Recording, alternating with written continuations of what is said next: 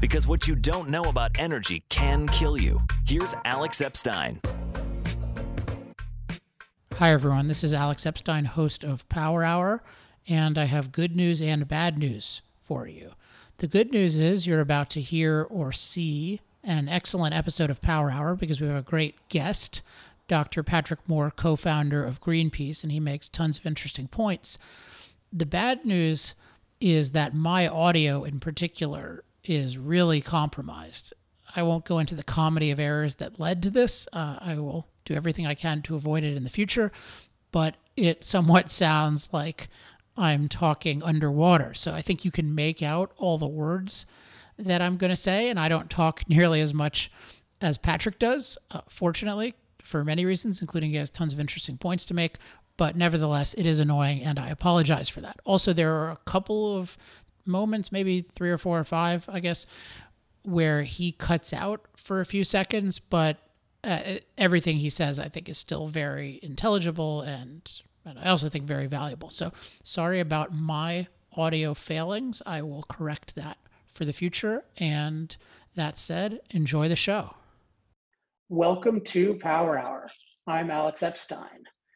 All right, we've had a lot of good guests lately, and today might be the one I'm most excited about. He's one of the all-time favorite guests on the show. It's Patrick Moore, the co-founder of Greenpeace. And before I bring him on, I just want to let you know what specifically I want to cover with him.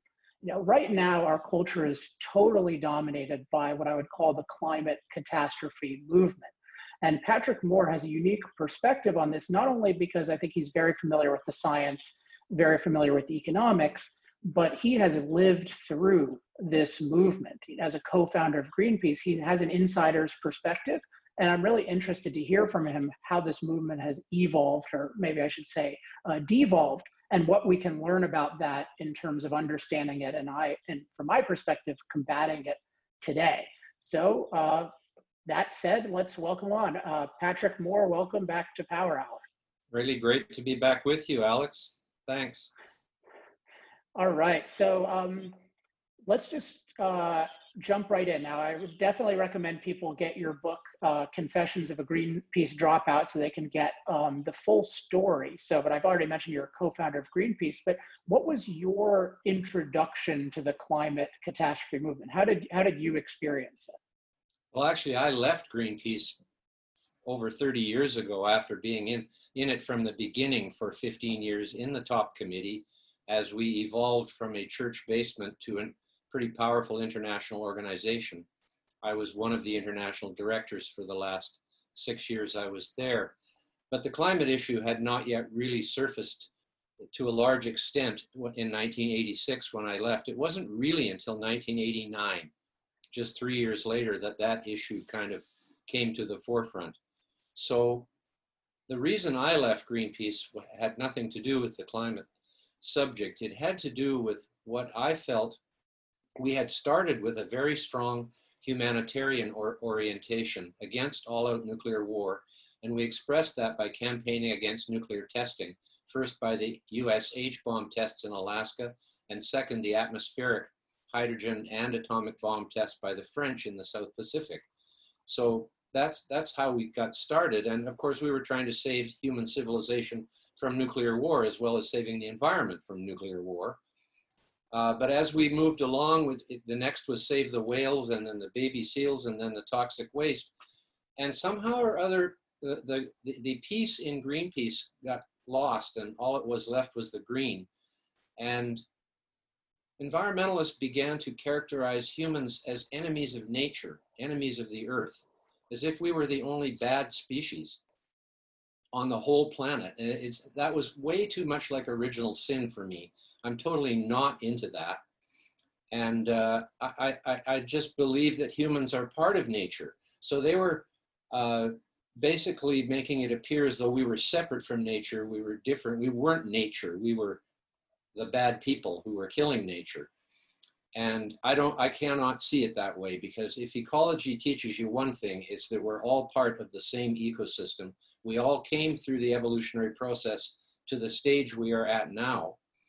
And it seems to me that at least in the last 50 years, since the environmental movement really got going, a lot of improvements had been made, especially in the wealthier countries, pollution control technology, afford just the technologies that are better for the environment. But it just went crazy at that point because I felt I lost control over the science element in Greenpeace, which they used to call me Dr. Truth because I would make sure they didn't say things that were lies or that were misinformation. And suddenly it just became a stream of sensationalism, misinformation, and fear tactics. And the book I'm writing now, I begin one chapter by saying, you're driving down the freeway in your SUV and you're afraid you're killing your grandchildren. And that makes you guilty. So you decide right then to send Greenpeace a big check or one of the other hundreds of so-called charities that are promising to save you from certain doom from the fossil fuel emissions.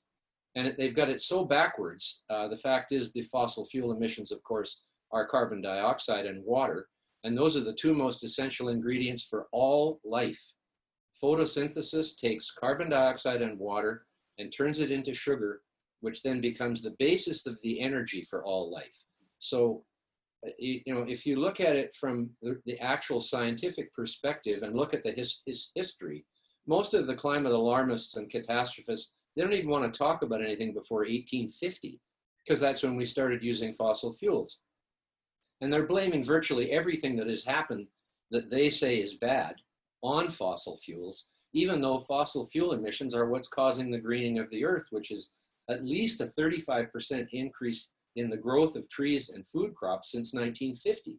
This is clearly documented in actual yields of produce in the field and timber in the forests. We know this and lots of research forests and agricultural research stations know this. There's lots of it in the literature. But the Greens, so-called, aren't in favor of greening for some reason. Yeah, so let me ask about that, because I think that's just in terms of anyone with knowledge of basic science knows that CO2 is plant food. And yet it's always struck me as really interesting how we hear we're emitting more CO2 and we think, oh, that must be bad, even though we know that it's plant food. And I think a lot of it comes down to your point that the modern environmental movement has a very strong anti-human element, the idea that human beings are unnatural and therefore bad. And therefore, even if we do something that's going to green the planet, we can leave aside the warming, but at least they should consider the greening good. But they don't. I'm curious, when you first, so you mentioned that when you were, you had left Greenpeace before climate became the leading issue, but surely you were tracking them and you were tracking this issue. When this first arose as an issue, how did you think about it in terms of rising CO2 levels and concerns about warming, and then non-interest at all in greening? Well, actually, my first involvement was in British Columbia, where I am now and where I was born. The forest industry is the biggest industry. And the government did a study here in '89, while lots of other countries and provinces were doing the same thing, about human CO2 emissions. And they blamed the forest industry for being the biggest culprit. Now, almost all of the forest industry CO2 emissions are from burning wood and using wood. And that's an organic cycle. I mean, the trees grow back again. With fossil fuels, the fossil fuels don't grow back again. So fossil fuels are a new input into the global climate cycle. All that carbon was in the cycle before it got turned into fossil fuels by plants and plankton. But we're putting it back, so we're adding to the stock or the balance sheet of CO2 in the active cycle between the ocean and the atmosphere and the earth and all of the life on the earth.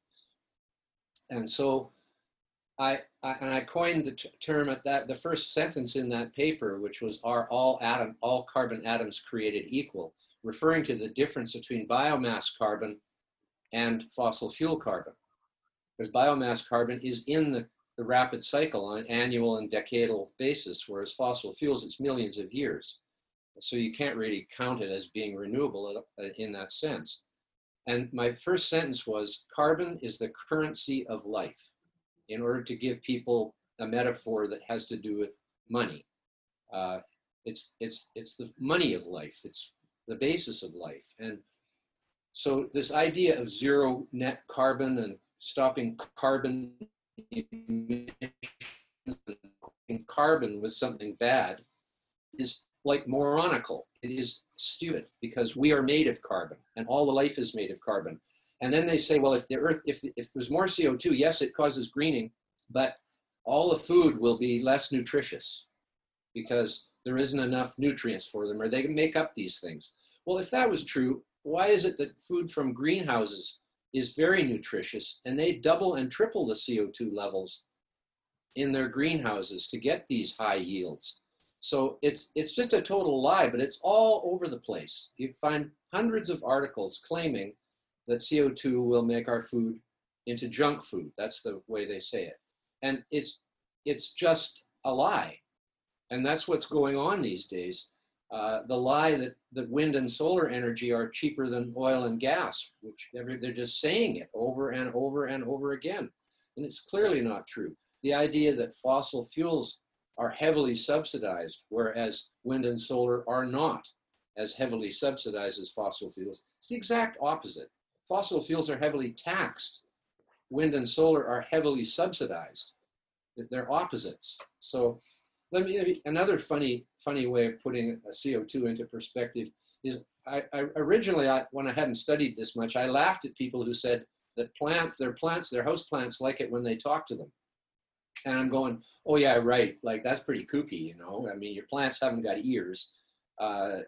It's just that you're breathing 40,000 ppm of CO2 on them when you're talking to them. And that is like the most concentrated plant food fertilizer that there could be for those plants. So it's very likely that people have noticed that if they have a lot of spare time and talk to their plants during it, that their plants will grow better. Maybe that's the basis. I don't know. I heard a long time ago, I never looked into this, but studies about, if you pray for the plants, they'll grow more. And maybe that's it. Maybe they were speaking to the plants. Maybe they were praying near the plants. Even if you'll pray up real close to them and everything will do better. Yeah. Kneel at their base. It's just, I mean, what I've always liked about you is that you're in ecology, but you're looking at it, I mean, from a pro-human and certainly not the anti-human perspective that so predominates people looking at this. I mean, when you started to see this obsession with CO2 and carbon, what did you think in terms of the trajectory? Did you think this would be something that would really blow up, or did you think it was a passing fad?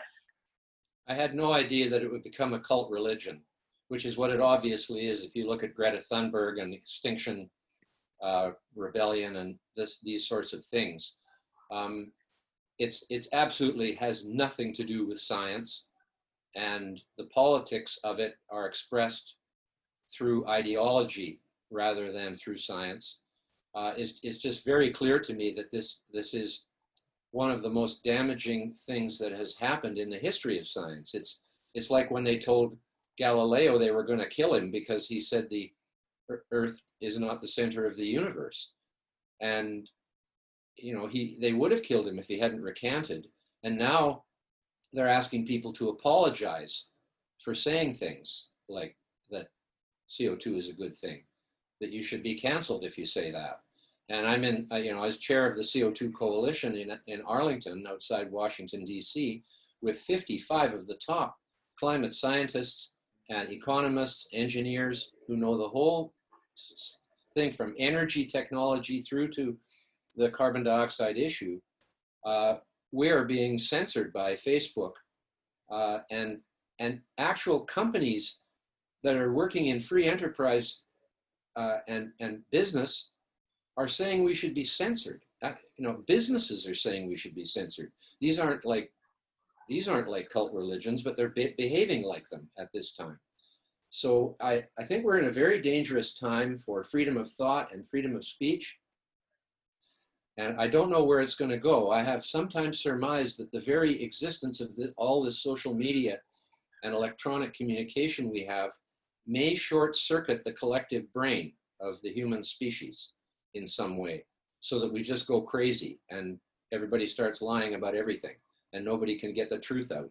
I don't know, but something funny is going on, because We're supposed to be advancing in our knowledge, not going backwards. And at this point, I see a lot of backwards motion in this subject. Now, in terms of knowledge going down, obviously the mainstream perception is, oh, well, we're learning more and more, and every day we learn more about how rising CO2 levels are causing dramatic warming and disastrous associated climate changes. To go back to your initial research on this, like, how did you think about when you first started reading about this? Like, how did you go about learning about this, and then what did you conclude, particularly in terms of the warming aspect of rising CO2 levels? Well, what I started with was the knowledge that correlation does not equal causation. So when you see a correlation, like the fact that we happen to be in a 300-year warming period since the peak of the Little Ice Age, and CO2 is going up due to our emissions, you can't just say, well, it must be the CO2 then. It's just, that doesn't work in science. So there actually is no clear proof that CO2 has caused any of the warming. Theoretically, because it's a greenhouse gas, it would have some effect, but it's so minor compared to water, the water vapor, the clouds, the ice, the oceans covering 72% of the Earth's surface. This is a water world, and CO2 is at 0.04% in the atmosphere, when water is between 1 and 4%, like 25 to 100 times more abundant. And so it would not be unusual for whatever effect CO2 has by itself, all else being equal, for all else not to be equal, and to cancel it out or even offset it the other way. If you look at the historical record going back 500 million years, there is absolutely no indication that CO2 is the cause of the changes in temperature, as CO2 has continually gone down during that period, whereas temperature has just gone up and down, and it has no trend. CO2 has a downward trend. And the great irony of today's situation is that even in this interglacial period, we have huge sheets of ice on the poles. This is the coldest it's been, this Pleistocene Ice Age, which started 2.6 million years ago. This is the coldest it's been in 250 million years. If you look at the marine sediment analysis, you will see that the last ice age, the Karoo, ended 250 million years ago after 100 million years. That's how long that ice age was, and it was about as cold as this one. In addition, at the height of the last major glaciation, which was only 20,000 years ago, in the Pleistocene Ice Age, where there had been about 45 major glaciations on intervals lately in the last million years of 100,000 years, CO2 reached the lowest it's been in the history of life, at 180 parts per million. 150 million years ago, it was between 2,000 and 2,500, and 500 million years ago, it was somewhere between 4,000 and 6,000 parts per million. That's when modern life emerged in the Cambrian explosion, about 540 to 570 million years ago, when multicellular life emerged. So it's important to note a couple of things. First, all the species living on the Earth today are descended from species and evolution that occurred during those warm periods. So we are adapted to warmth. As a matter of fact, the only reason human beings could come out of the deep tropics in Africa, where we evolved, was housing, clothing, and fire.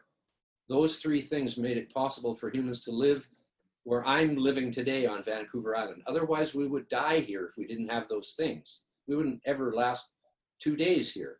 Whereas in the tropics, where there is no freezing weather or even really cold weather, in the deep tropics, like even in Mexico, which we think is subtropical, humans could never survive there without fire, shelter, and clothing. We are basically a tropical species. That's where we came from. And we haven't turned into an Arctic species.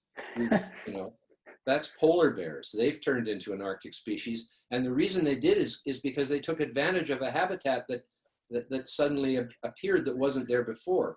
Because we're actually at the tail end of a 50 million year cooling period from the Eocene thermal maximum. Look it up. Anybody can look up an image of the graph of the temperature of the Earth from 50 million years ago to today. Actually, it starts at 65 million on this particular graph by Hansen et al. And it shows you the cooling, shows you when the Antarctic ice started to form, when the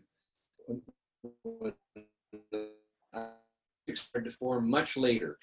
The Antarctic is way colder than the Arctic because there's a cold ocean flowing around the whole southern hemisphere, whereas the northern hemisphere has a lot of land, which warms up easier in the sunshine than ocean does. So that's why they're quite different. And the idea that Antarctica is going to melt anytime soon, it started freezing 33 million years ago when the temperature was way higher than it is now on average on the Earth. And the Arctic started freezing over 3 to 5 million years ago. But even 3 million years ago, there were forests on Canada's Arctic islands.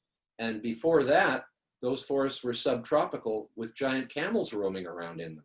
Today, they are basically barren and a frozen block of ice. And that's because the Earth cooled down. So we're in the coldest period in 250 years and the lowest CO2 in the history of life. And people are saying it's too hot and there's too much CO2, which is rather ironic. Yeah, I mean, I think you said 250 years by accident at the end, 250 million years, right? The coldest period in 250 million years. Yeah, I love this point about we're a tropical species, because the narrative you hear is we are uniquely adapted to the global climate system of the last 10,000 years. And if it goes up 1 degree or 2, then it's all going to be out of whack and we're going to perish. So is your view that, okay, let's say it used to be, in Fahrenheit, 20 degrees or more warmer. If it was 20 degrees or more warmer on average, could we still survive as humans? Of course, because when the planet warms, it warms inordinately towards the poles. The tropical areas don't change at all, a little bit, but not really much at all. Where it warms is at the North Pole and the South Pole the most, and in between. So basically, the Earth becomes more similar in temperature everywhere than it is now, where it's really cold at the poles and really warm at the tropics. So that's what you need to know. That's why when they say Canada is warming twice as fast as the world. Yeah, I know. And all of the northern countries are warming twice as fast as the world because the tropics aren't warming. And here we have Canada, the coldest country in the world, colder than Russia on average, at minus 5.3 Celsius average temperature. And we are really worried about climate change here. The people in India and China, in the south of China, and Brazil and Nigeria, they're not worried about climate change. They're not having these big political fights over it. And they're the warmest places on Earth. And the only climate refugees are people leaving the winter in the northern regions to go to the tropics. Those are the climate refugees. They're saying it's going to be the other way around, that all the people in the warm places are going to come to Canada. No, they will not. And when they get here, they'll wish they hadn't. I mean, I'm trying to put myself in the position of somebody who's never heard of my work and never heard of your work and seeing this. And when you say it, it's so straightforward and you seem very confident in it.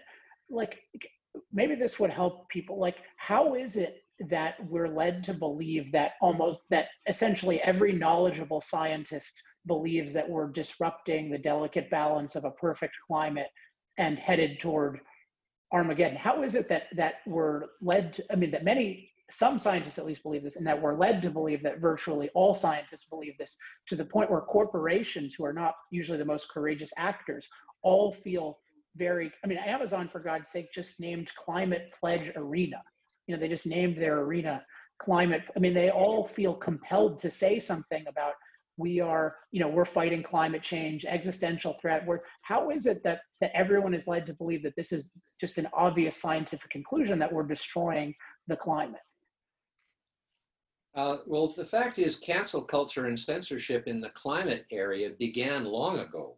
I haven't been able to really get much of a platform other than Twitter, but I'm not in the news all the time on this like these people are.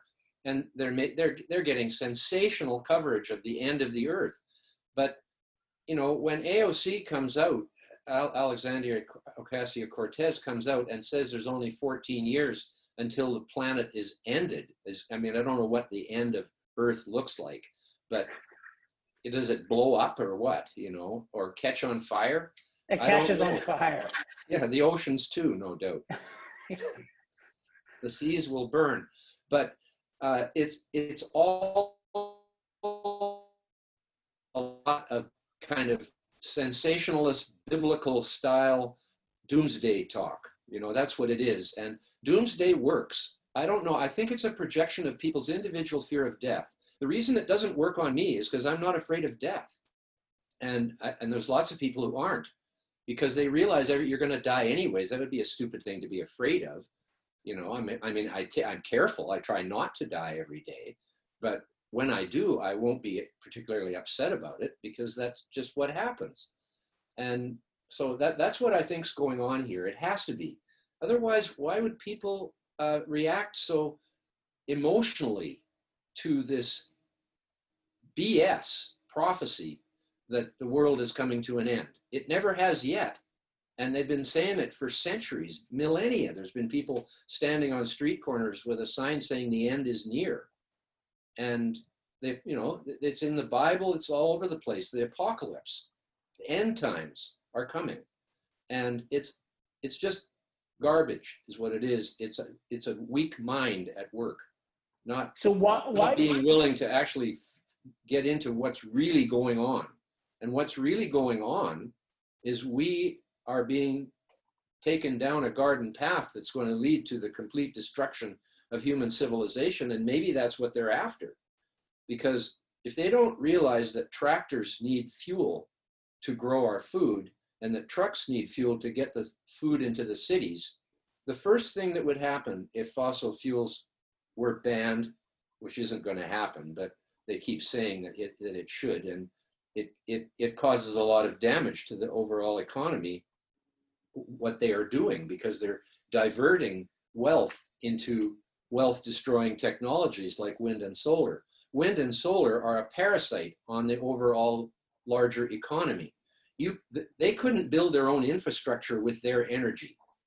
Windmills could not create windmills. Solar farms could not create solar farms. They depend on fossil fuels from the mining, the manufacturing, and the construction of these things. And then they say, oh, isn't it wonderful, when they don't work for 3 days at a time or more. Oh man, so much to talk about. Okay, a couple more things I want to make sure to cover. Why is it that more scientists don't speak up? Because I think people, scientists are all being cast as we are supporting this attack on fossil fuels. So you mentioned that CO2 Coalition has 50 some, it's a combination of scientists and economists and engineers. But why aren't there thousands of scientists who are just rebelling against this, saying, look, this is a cult. This is the world is not going to, the planet's not going to get destroyed, but human civilization will be destroyed if we enact these policies. Why aren't we seeing more of that? We are saying that to each other, but we don't have any channel to get this out in the media. There's a few places, but basically the mainstream media doesn't cover the skeptical position. And the word skeptical has become a dirty word through this whole politic. The fact is, the duty of every scientist is to be skeptical. And they say the science is settled, and then they apparently need vast amounts of more money to study it, continuously, forever. It must be studied, even though we already know the answer. So, it used to be that most science research was done by private enterprise like General Motors and 3M, and people who expected if they invested in some science, they might get something useful for it. Well, actually, there is something useful coming from climate science, and that is fear. The fear that's coming from climate science is being used by Greens to raise money, by the media to sensationalize and make ad revenue, by the crony capitalists to get your money to do their project, which is useless in the final analysis. They will rust in place, is what I say about the wind and solar farms. And then, of course, it is the scientists who are getting all this money. So, and see, CO2 is invisible. No one can see what it's doing. You can't just look over there across the bay and say, look what the CO2 is doing to the climate. And when you have something invisible, The average person can't see it, so they can't observe what it is doing. They have to depend upon the Greens, the politicians, the media, and the scientists, all who have a huge amount of skin in the game, to the CO2, right? This is called fake invisible catastrophes, of which there are numerous ones, including the polar bears, which are dying from CO2, the coral reefs, which are dying from CO2, and they are both so remote that nobody can even observe them, never mind the CO2 that's killing them, supposedly, and it's all a lie, a complete and utter lie. But you can get away with making up a story about something that's invisible. Take, for example, just on another subject, GMOs, genetically modified foods. What is it in the GMO that is bad? Can you show it to me under a microscope? No, because it's invisible, whatever it is. It doesn't even have a name. It's just GMO, right, is bad. That's ridiculous. We don't make this, you shouldn't make decisions based on somebody telling you something invisible is bad when you can't even know what it is. Radiation is invisible. Look at all the fear there is of that. I mean, I don't think it's a good idea necessarily, because I don't think we should have all our eggs in one basket, but we could pretty well eliminate fossil fuels with nuclear energy and hydroelectric energy combined, because all electricity could be made with nuclear energy, as are the 440 nuclear plants in the world are doing now and producing somewhere around 15% of all of it. And the hydroelectric is in the 6 to 10% range, but it doesn't have the same potential for scaling up. Nuclear can be scaled up all we want. So all large ships could be powered by nuclear reactors. The whole Russian icebreaker fleet is nuclear. There's 6 nuclear navies, including submarines that go underwater for 3 months with nuclear reactors. If you can do that, you can have every freighter and every oil tanker running with a nuclear reactor. All buildings, which is about 35% of all our energy for heating and cooling, could be heated and cooled with electricity from nuclear plants. No more fossil fuels there. Every vehicle, especially heavy equipment, could run on hydrogen made by electrolysis of water with nuclear energy. That's starting to get expensive, but it can be done. And there's actually a truck company making hydrogen-powered trucks right now. And they're scaling up. So there you get transportation. All trains can be electrified. There's no problem there, because you can electrify the tracks. You don't have to put fuel on the trains. But you do need fuel in mobile machinery, although lots of the machinery that works in big mines can be electrified, like those big shovels.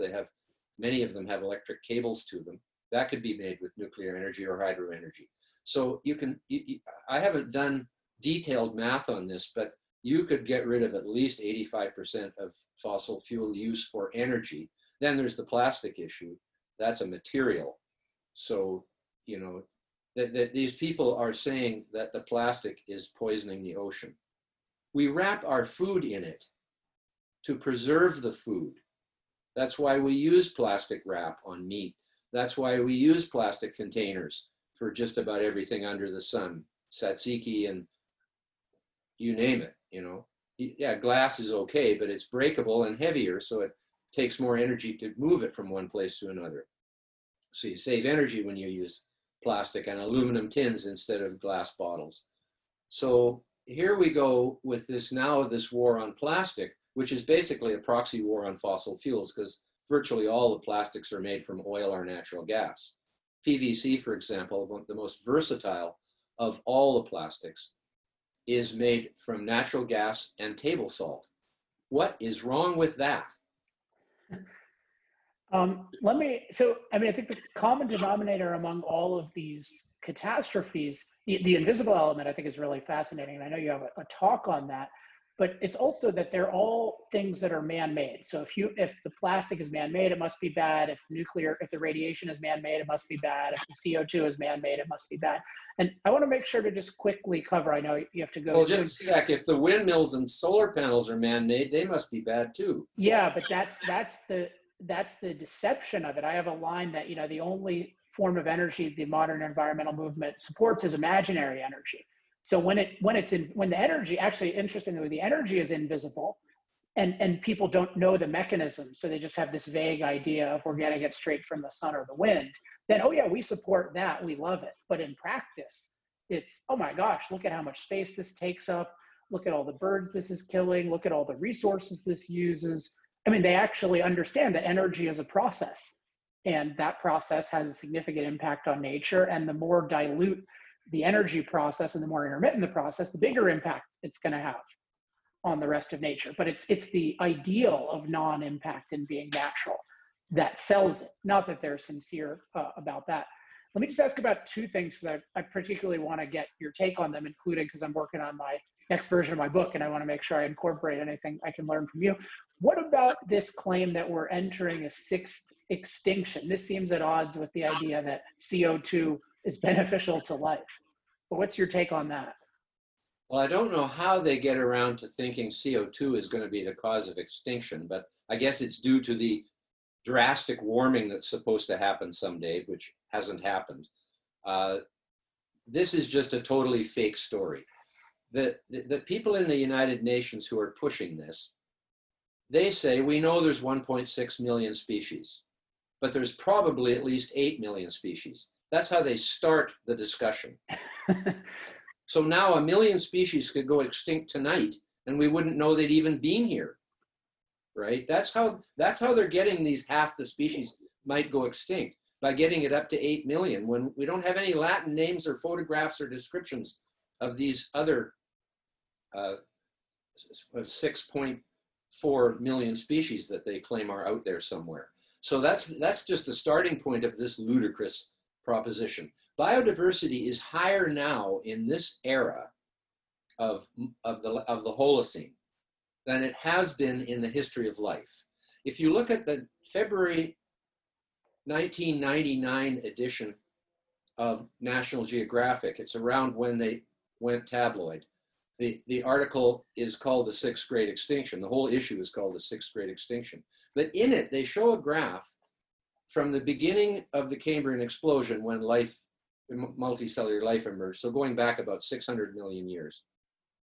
They show a graph that shows the number of families of life, like there's family, genus, species. So families are big, like the ape family, of which we are proud members, dog family, the bear family, all those families, cat family. And they show a graph of the number of families, and up and up and up it goes at the beginning, and then there's an extinction event, it goes down. Then up and up and up, higher than it was before, another extinction. Up and up and up, the Permian extinction, the big mother of an extinction 250 million years ago, which took out like 95% or more of all species. It went up after that to even higher at the dinosaur extinction, 65 million years ago, 65 million years ago. And after the dinosaur extinction, it continued to go up to where it is today. That's in National Geographic. That's the number of families of life. It's the biodiversity of life. So life has this magical property of just branching out and finding ever more finer niches to take advantage of. And how long that will continue, nobody knows, but there's no chance that there's going to be a sixth mass extinction unless an asteroid hits. And that's possibly what caused most of the ones in the past. We know it's what caused the most recent one when the dinosaurs went extinct. It blew a hole right through the crust of the Earth that was 60 to 100 kilometers in diameter, that asteroid, and it hit at Yucatan, south of Florida. And it just blew a massive amount of magma up into the stratosphere, where it takes a long time to come out because there's no rain up there to wash it out, like there is in the troposphere below. So the Earth was blacked out for years, and almost all the photosynthetic species died, and that's the food chain for the whole planet. So that it was starvation primarily. In the sea as well, with no plankton. And all the marine dinosaurs went extinct too, not just the terrestrial ones, the plesiosaurs and the ichthyosaurs. And the whales filled that niche in the next 5 million years after the dinosaur extinction, the whales and dolphins. Wow, I love hearing you talk about this. Okay, one more. Ocean acidification. I know you have a lot to say about this, but the narrative is, we're poisoning the oceans by making them acid. The CO2 we're adding to the atmosphere is absorbed by the oceans, and that's killing, all the beautiful reefs in the world, and with it, the fish, and then we're going to starve because we can't eat fish. Well, unlike CO2 and warming, where there is some scientific basis for thinking CO2 might contribute something to the warming, not much, With ocean acidification, it is a complete and utter fabrication. It is impossible to make the oceans acidic. The buffering capacity of the 33 parts per thousand salt, which are in the sea, make it alkaline. It is quite alkaline. It's as alkaline as many of the foods we eat, which we would call them basic, and like baking soda, for example. And so the oceans cannot be made acidic. They say it's getting more acidic when they mean it's getting less basic. And even that is a very small number. The most productive seas in the world are the least alkaline seas off Peru, the Humboldt Current, with high CO2 content coming up from upwelling from below, both because when the cold water sinks at Antarctica, it takes down a lot of CO2, and then all the detritus raining down, the organic matter raining down from the dead species at the top, come down and decompose, and that creates CO2 from the bacterial decomposition. So this water comes up rich in CO2 at pH about 7.8 to 7.9, which is fully into the alkaline, not acidic. And they say that if they keep putting CO2 into the atmosphere, the calcifying marine organisms, the organisms with shells that protect themselves, their soft bodies, they make it out of calcium and carbon dioxide. That's limestone. And so all those shells, they say, are going to melt, and that the species won't be able to produce those shells anymore. Those shells aren't produced in the ocean. They're produced inside the animal, where they're able to control the total internal chemistry of themselves. They're not affected by if you have pH down so low that it's like going to just burn everything, or up so high that it's just going to burn everything, but that's not going to happen in the ocean. It simply can't happen in the ocean. And the other point being is that there are many species of freshwater clams and mussels which calcify in acidic water, like down to pH 5, where 7 is neutral. So these species are doing fine in acidic waters. Not that the oceans are ever going to become acidic, but think of species that live at the mouths of a river in the sea, a huge estuary, for example, like the Columbia River estuary, where the salinity, the oxygen, the acidity, the alkalinity and acidity and everything changes all the time with the currents and storms and everything, and fresh water entering, and there's oysters growing everywhere. It's a complete and absolute lie that we are going to hurt the oceans with CO2. I think you and I met in 2015. The two occasions I met, I remember we were both on a tour, or at least part of a tour of Canada, including the Idea City event, where you have this great talk. People look up Idea City Patrick Moore. He has some 500,000 views or something on the video. But we also met when the CO2 Coalition was being started. I was part of the original meetings. And one thing I became particularly fond of you then when I got to know you is just you're very interested in how the world works, and you don't come into it with a bias of, oh, if we do this, it's got to end everything, or if we do this, it can't be bad. It's really being interested in, hey, what's going to happen? How's it going to affect different species? How it's going to affect us? And almost nobody has that. And so it's great that you have it, but you would wish for a world where there were tons of scientists who just really were interested in how the world works and didn't have this narrative that anything we impact must be unprecedented, bad, and catastrophic. Yes, the word impact is considered negative when in fact there are such things as positive impacts, like the greening of the earth, for example. But what I've done is, in ecology to me, from a human point of view, and as it applies to passing knowledge on to policymakers, is about knowing where things come from into our civilization, like all the food and materials and energy that goes into cities, to making cities. We need to be aware of where that's coming from to understand what the system is. And we need to be aware of where it's going after we finish using it. We need to see those cycles. And I don't know why people, like, one of my points is that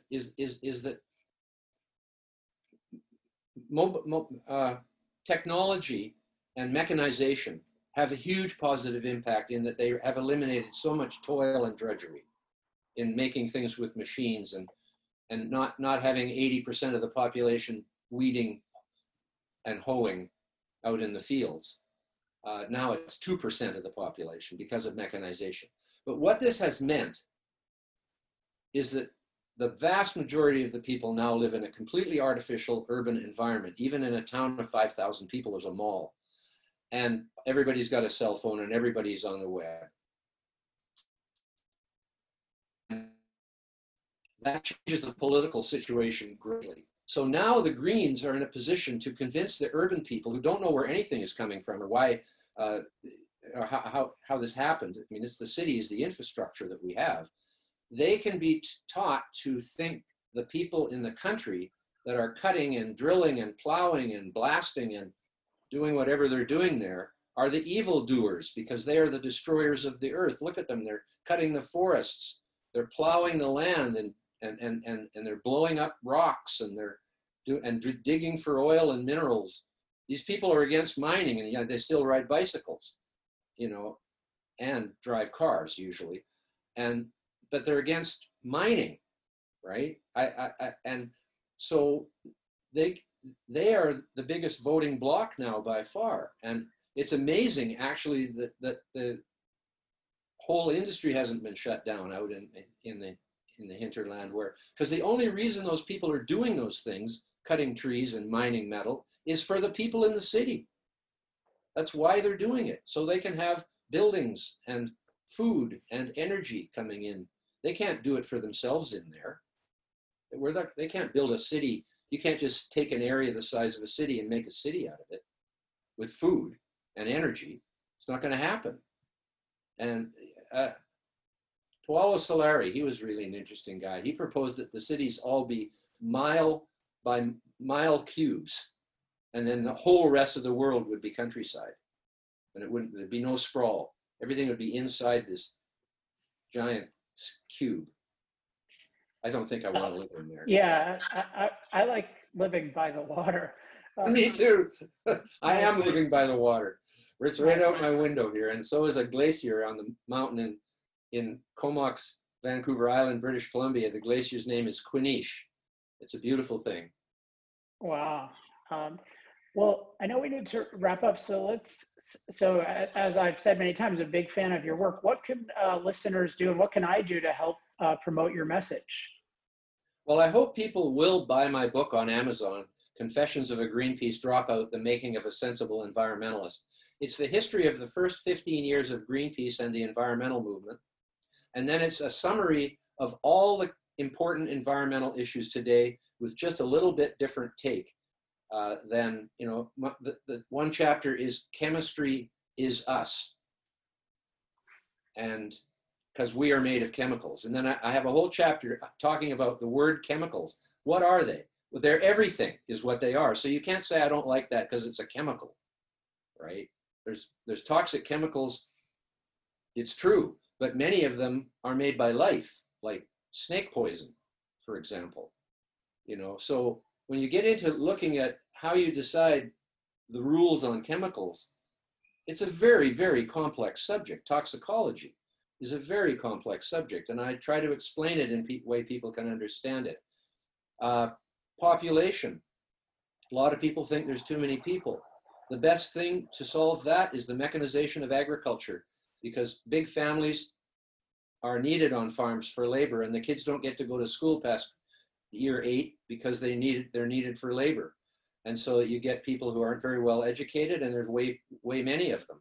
Whereas when agriculture gets mechanized, far fewer people are required to work in agriculture. They go to cities where women then establish a position of emancipation compared to stoop labor on the farm with all their little kids having to do that too. And then they get educated, and then they have smaller children, because in the country, children are an asset. In the city, children are a liability, an expense. And so that's what stops population growth. And all you have to do is look at all the industrialized countries and see that most of them are negative population without counting immigration. And it's still mostly in the poor countries where the families are large. Yeah, so definitely recommend that book. Anything else you'd point people to? Just search me on the internet. I got a ton of videos. I've got videos done with PragerU, which are 5-minute videos that sum up many of these issues succinctly. They've had millions of views. My lecture to the Global Warming Policy Foundation, again in 2015 in London, was the first time I came out with my hypothesis that the reason CO2 is declining steadily is because of the calcifying marine organisms using carbon dioxide to make armor plating for themselves, inadvertently sucking vast amounts of carbon dioxide out of the cycle and into the sediments in the form of limestone, chalk, and marble. And those stones, most people don't realize that those rocks are of life origin, not like granite, which came out of the core of the earth as molten rock and in volcanoes. There's 100 million billion tons of carbon that came from CO2 in the carbonaceous rocks in the Earth's crust. And that's why we were running out of CO2. And that's why our putting CO2 back into the atmosphere that was there in the first place, because all the carbonaceous rocks and all the fossil fuels were made by life. The fossil fuels are all made with solar energy in forests and plankton in the sea. They are 100% organic because they're carbon-based compounds. And this is just a fact that humans are actually the salvation of life, because we have prevented the continuing decline of carbon dioxide, which would have ended life eventually in a blink of geological time, in fact, because it was already down to 180, and at 150 parts per million, the plants die. So if the plants die, life dies, period. That's a point of yours that I like, and it really, I think, captures the pro-human and rational nature of your approach versus the anti-human and religious nature of the other approach. Because the other approach basically says, well, if the CO2 was disappearing from the atmosphere, that was Gaia's will, and anything we do must be bad. It can't even leave open the possibility that what we do could not only benefit us, but benefit just the broader proliferation of life on Earth by supporting its basic ingredient. This will go down as humanity's biggest contribution to the continuation of life on planet Earth. There's no doubt in my mind of it. I put this hypothesis out 5 years ago. I've spoken about it in forums all around the world since. No one has challenged it. And it is also in an essay of mine, which anybody can email me at pmoore@ecosense.me, and I'll send them links to an article called The Positive Impact of Human Emissions of CO2 on the Survival of Life on Earth. We did it inadvertently, just like the shellfish didn't know they were presaging the end of life when they started making calcium carbonate for armor plating, but they inadvertently did presage the end of life. We didn't know when we started using fossil fuels that we were the salvation of life. So it just makes you wonder if Gaia is somewhere in the background there. But I'm not saying that shelled creatures are evil, you see. I mean, they didn't mean to do that.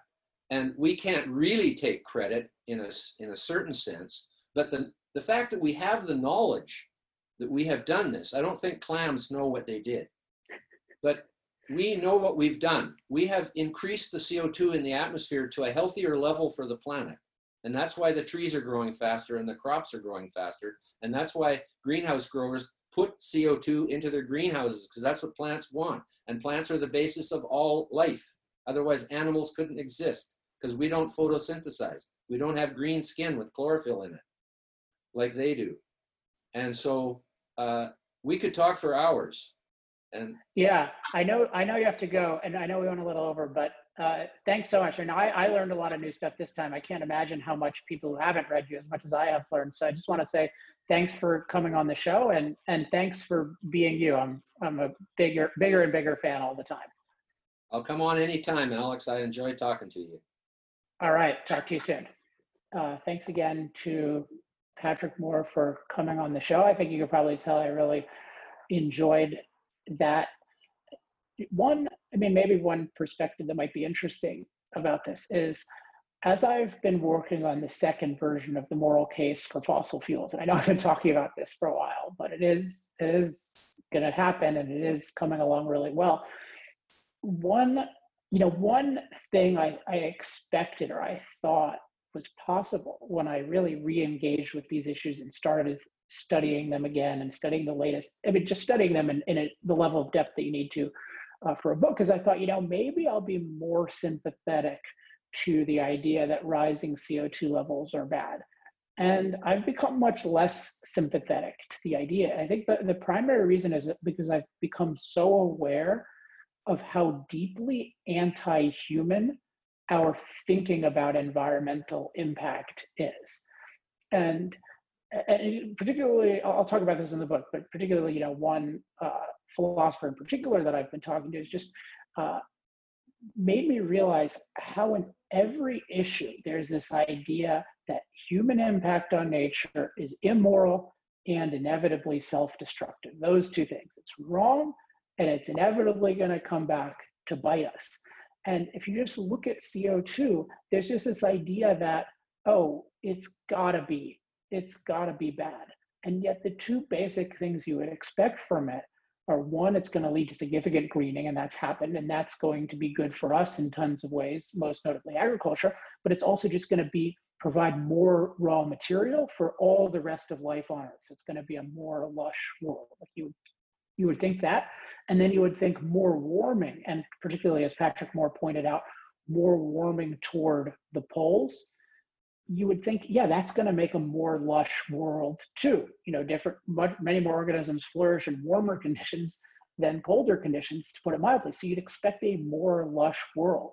And yet all we can think about, because humans did it, is that it must be bad. It has to be bad because we know it's bad for humans to impact things. And Patrick referred to this as original sin. It is really a secular original sin, where just to be human, for a human being to impact the rest of nature, that is unnatural and bad. And yet anything else in nature has an impact, and that's natural and therefore good. And I've called this, and it's not a joke, but it's kind of an amusing term to some, human racism, because it's a bias against the entire human race. And one thing I try to do in the new version of my book, and I try to do even more in my thinking and talking about these issues these days, is to root out human racism.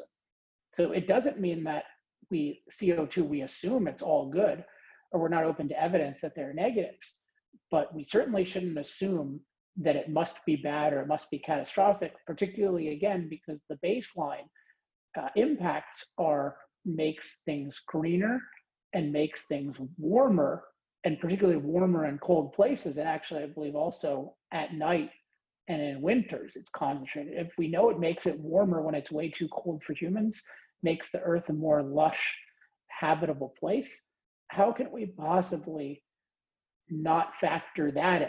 And then, of course, the biggest factor that I always talk about is human empowerment. It's that because fossil fuels, for the vast, vast majority of people and purposes, are by far the lowest cost way of getting energy, which means getting the ability to use machines, like that enables us to be far more productive and prosperous.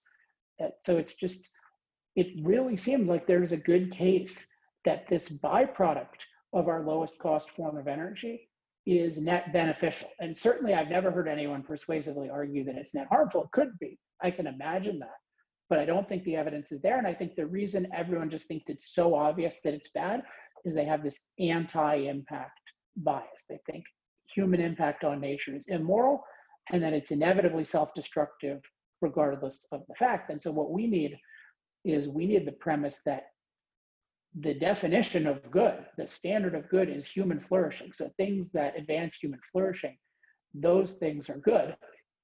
And that human impact, it's not necessarily good, but it's fundamentally necessary, because we don't live on a perfect planet. We live on an imperfect planet where there's lots of room for improvement if you care about human flourishing.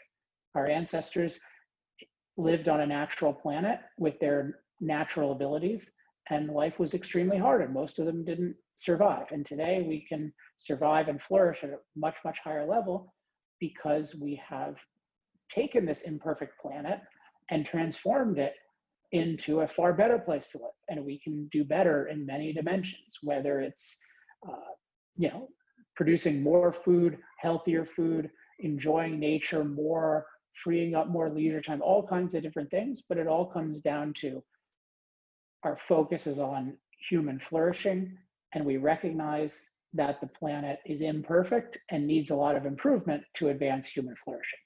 So it's great to talk to Patrick Moore, whom I think is philosophically very aligned. I don't know that we agree on everything, but is just very interested in the world and ecology, but without this anti-human / anti-impact bias. And the other thing I would take away from what he said, which I hadn't thought of with respect to him, but it totally makes sense, is he mentioned that he was interested in how things work, in how the world, and it's interesting, he has that in ecology where he's really genuinely interested in how different parts of nature interact.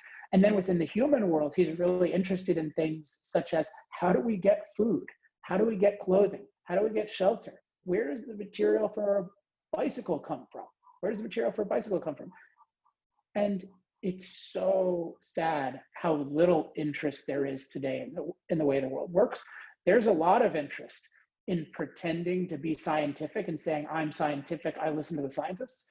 But there's so little interest in how things actually work. And that's so much of what's needed. Interest in how things work, and then a value placed on human life, on human flourishing, on human beings living to their most potential. Because if you have that, if you really care about human life, and you're really interested in how the world works, then you will get to conclusions that lead to human life getting better. I think that's what Patrick Moore has done. That's what I aspire to do.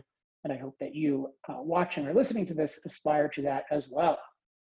So hope you enjoyed that. Patrick said he'd come on more frequently. I definitely want to take advantage of that. There's a lot I can learn from him, a lot we all can learn from him.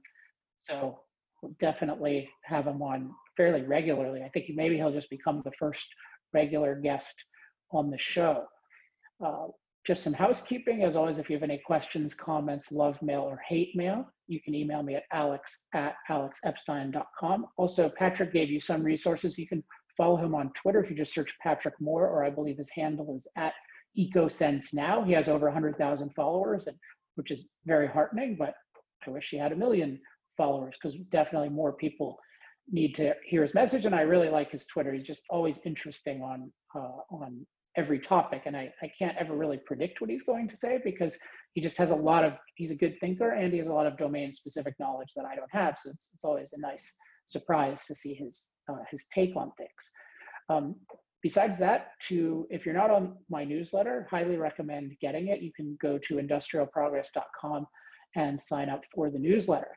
And if you want to support our work at the Center for Industrial Progress, particularly support our research and development efforts that help make projects like the Moral Case for Fossil Fuels 2.0 possible, or help our marketing efforts, which help do things like promote videos more widely, you can contribute at industrialprogress.com/accelerate.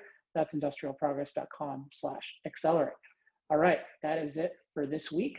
Next week, we are scheduled to have Bjorn Lomborg, author of False Alarm. And if you haven't gotten your copy of False Alarm, make sure to get that on Amazon. Remember also, Patrick Moore's book is Confessions of a Greenpeace Dropout. Get that on Amazon as well. And join me again next week. All right, I'll be back then. Until then, I'm Alex Epstein. This has been Power Hour. Power Hour. Life, liberty, and the pursuit of energy. Power Hour. The antidote to shallow thinking about energy issues.